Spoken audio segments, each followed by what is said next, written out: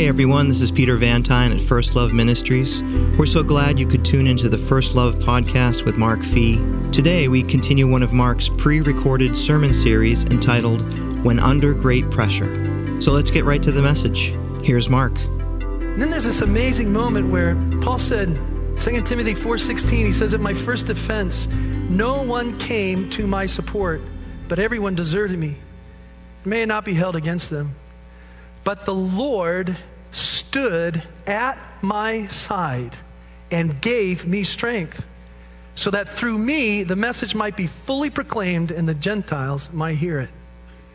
Not only was Jesus present by his Spirit, but it seems in this specific situation, I don't know how, but it seems that Paul's saying that the Lord stood by his side. Amazing. Amazing. But it's not the only way that we receive comfort. Directly by Jesus, directly by the Spirit, to help us rely on God. But sometimes God will comfort us through one another, the body of Christ. Listen to what Paul says here. 2 Corinthians 7:5, he says, for when we came into Macedonia, this body of ours had no rest. We were harassed at every turn, conflicts on the outside, fears within. How many feel that way even presently today? Harassed on every side, conflicts on the outside, fears within. And again, this is the Apostle Paul, who knew the Spirit, who knew Jesus, who knew the power of God, and yet again, he's having experiences just like you and I, where it was really hard, harassed, conflicts on the outside, fears within. How did he get through it? Well, he says this, but God, who comforts the downcast, comforted us by the coming of Titus. And not only by his coming, but also by the comfort you had given him. He told us about your longing for me, your deep sorrow, your ardent concern for me, so that my joy was greater than ever. Isn't that awesome? It comes also through one another. And it comes through the provision sometimes that we provide. Paul says this in Philippians chapter 4. He says, it was good of you to share in my troubles. Moreover, as you Philippians know, in the early days of your acquaintance with the gospel, when I set out from Macedonia, not one church shared with me in the matter of giving and receiving, except you only. That must have been painful. For even when I was in Thessalonica, you sent me aid again and again when I was in need. Not that I'm looking for a gift, but I'm looking for what may be credited to your account. For I have received full payment and even more. I am amply supplied now that I have received from Epaphroditus the gifts you sent. They are a fragrant offering, an acceptable sacrifice, pleasing to God. And therefore my God will meet all your needs according to his purposes and his great riches in Christ Jesus. You know, Paul's just saying, man, when you guys gave sacrificially, when the Lord used you to be my provision, he promised that you do that, and he says he will supply all your needs. He says that similarly in 2 Corinthians 9:8, where he says, and I know that God is able to make all grace abound to you, so that all times in all things you will have all that you need, that you may abound in every good work. That's one of those that I love to hear from the Lord himself, to say, Mark, I am your provider. I am the God of grace. I am the God of grace. And I am able to make all grace abound to you, son, so that in all things at all times you will have all that you need, so that you can abound in every good work. God will provide for you. He will be present with you. He will send people to you. He will send them with concrete things, expressions of love to take care of you, and that's the comfort of God. Yet when I was driving up today, he reminded me of another verse. Hear this one from just the Father himself. It comes out of Lamentations chapter 3, verses 22 and following. Lamentations is Jeremiah's writing, and Jerusalem has been under this long siege. They're starving to death. They're even beginning to eat their own flesh and blood. It's horrific. It doesn't get any lower than this. Talk about great pressure. But then he says, in the middle of that chapter, he says, but then I call this to mind, and I will have hope. Because of your great love for me, I will not be consumed. Your mercies, your compassions, they are new every morning. They never fail. Great is your faithfulness toward me. Therefore I will hope in you, Lord, because you, O God, are my portion. And that was another one. I can't tell you how many times I've sat with the Lord in difficult times, and I just hear him say, son, call this to mind, and you'll have hope again today. Because of my great love for you, I won't let this thing consume you. My mercies, my compassions, they never fail. They're new every morning. Great is my faithfulness toward you. Therefore, wait for me, because I, Yahweh, am your portion. Do you feel the comfort in that? Do you feel the hope in that? The encouragement in that? Now, there does come a point, though, where sometimes we actually need to hear the hope of heaven. Actually, in that one, the way the Lord helped me to start getting this stuff into me so when pressure came, I could respond quickly, was through the acronym HOPE.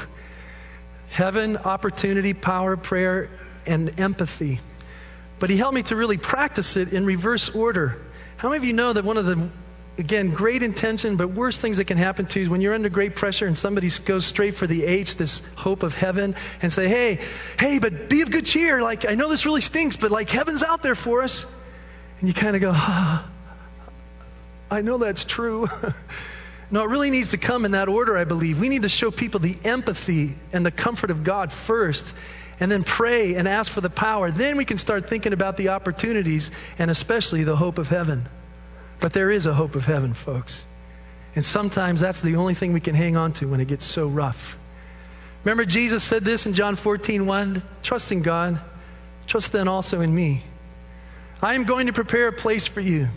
If it were not so, I would have told you so. But in my Father's house are many rooms. And I'm going to come back and take you to be with me where I am. There is a place when all of this pressure is going to be gone. Listen to Paul's little longer form of that. This is 2 Corinthians 5:1-7. He says, now we know that if the earthly tent we live in is destroyed, we have a building from God, an eternal house in heaven, not built by human hands. Meanwhile, we groan, longing to be clothed with our heavenly dwelling. Because when we are clothed, we will not be found naked. For while we are in this tent, we groan and are burdened, because we do not wish to be unclothed, but to be clothed with our heavenly dwelling, so that what is mortal may be swallowed up by life. Now it is God who has made us for this very purpose and has given us the Spirit as a deposit guaranteeing what is to come. Therefore, we are always confident and know that as long as we are at home in the body, we are away from the Lord. So we live by faith, not by sight.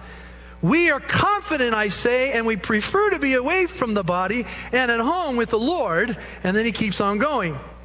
Now, Paul said this in another place that we're probably a little bit more familiar with, and that's in Philippians chapter 1, verse 21, right? He says, to live is Christ, to die is gain. If I go on living in the body, this will mean fruitful labor for me. But yet what shall I choose? I don't know. I'm torn between the two. Hello, when would any of us be torn? It's like, God, at the first opportunity to get out of here, let's go. And as though he even had a real choice. To live is Christ, to die is gain. To live is Jesus. To be out of this tent means to be in that heavenly dwelling, to be together with the Lord. I wonder which one I want. But the reason why he can say that is because he says to live really, really, really is Christ. And he says when I live, I get to experience the power of Christ, the presence of Christ, the comfort of Christ, the love of Christ. And then I get to experience all that as I continue to do the things for Christ. And he says, I have so much fun doing this that he basically in the next sentence says, so I'm pretty sure I'm going to stick around because you need me and it's really fun serving you anyway. So I guess I'm here. Okay. Boy, wouldn't you like to get to that point? To live as Christ, to die as gain, that you could actually be torn. It's like, man, but staying here, there's a way I get to experience Jesus that I might not experience in heaven. I get to experience his power, his presence, his love, his comfort. I get to experience watching him change people's lives and heal them and transform them and make them new. Staying's pretty good too. Boy, wouldn't you love to get to that point where you really actually felt that tension? What would I choose? Well, the last thing, this was really fun for me personally from the Lord this week. I have known Romans chapter 8, verses 32 and following for years and years. I've had it tucked away in my heart. And most of the time I've heard that one personalized too. It begins, if God be for us, who can be against us? And for years, it's another verse that when things are really hard, to be able just to sit there and hear him say, Mark, listen to me again, son. Okay, Dad. Mark, if I, your Father, God, are for you, who or what can be against you? Me, who did not spare my own son for you, but gave him up for you, will I not also, along with him, not graciously give you all things? Who will bring any charge against you whom I have chosen? It's I who justified, pardoned you. Who will condemn you? Christ Jesus, who died, more than that, is raised to life and is sitting at my right hand, not charging you or condemning you, but interceding for you? Oh, wow. Thank you, Father. Say it again. Mark, if I am for... and I'd do it again until I started hearing it and believing it. Well, this week, what was slightly different because of this whole series is that perhaps I actually heard it maybe best in its own context with Paul, where, see, he's speaking to a people out there. So he says, if God is for us. But then I thought about him in light of everything we've been listening to and looking at him. I thought about him saying that verse on his own behalf, where I could just imagine where he's experiencing the love of God through comfort, through those gifts that Epaphroditus brought. He's experienced the love of God through Titus coming. He's experienced the love of Jesus when he stood right there by his side. He's experienced his power and his weakness. He's experienced all that stuff, all that power, all that thing in love. And maybe now he's in the midst of a new struggle, he was in Rome, he was in prison, he was in house arrest. So here he is. And now all of a sudden I heard him saying it almost like,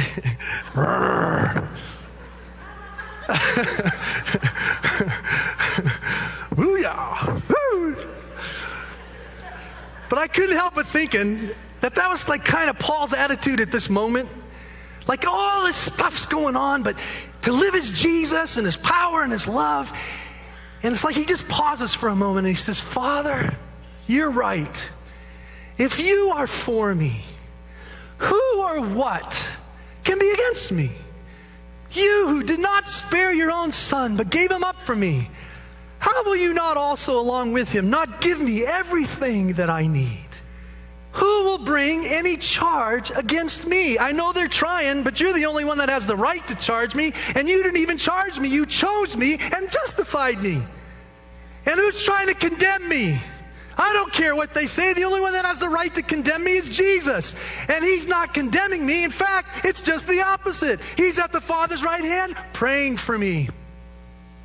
So I ask you, who or what would dare try to pull me away from the love of Jesus? Go ahead, Satan, bring it on. Persecution, famine, troubles, hardship, nakedness, danger, the sword, cancer, half a paralyzed body. I don't care, bring it on. Besides, the text says that we face death all day long for his sake. We're considered as a sheep to be slaughtered. It's normal. And then he says these most incredible words. No, he says, go ahead and bring it on, because I know that I am more than a conqueror through him who loves me. Hoorah!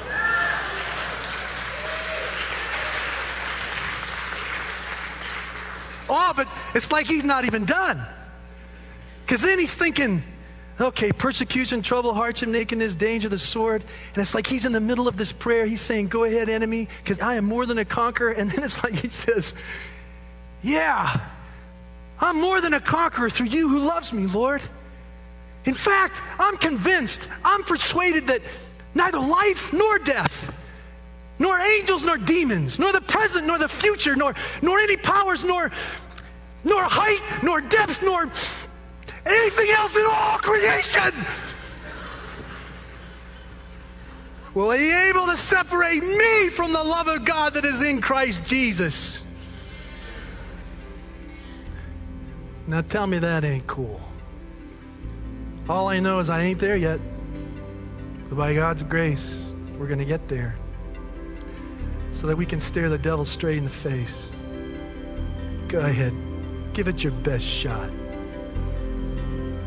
But nothing's going to pull me away and separate me from that love. Thank you so much for listening. We hope you enjoyed and were blessed by today's podcast. For additional resources and to learn more about First Love Ministries, you can visit us on the web at firstloveministries.org. Again, thanks for listening, and God bless you.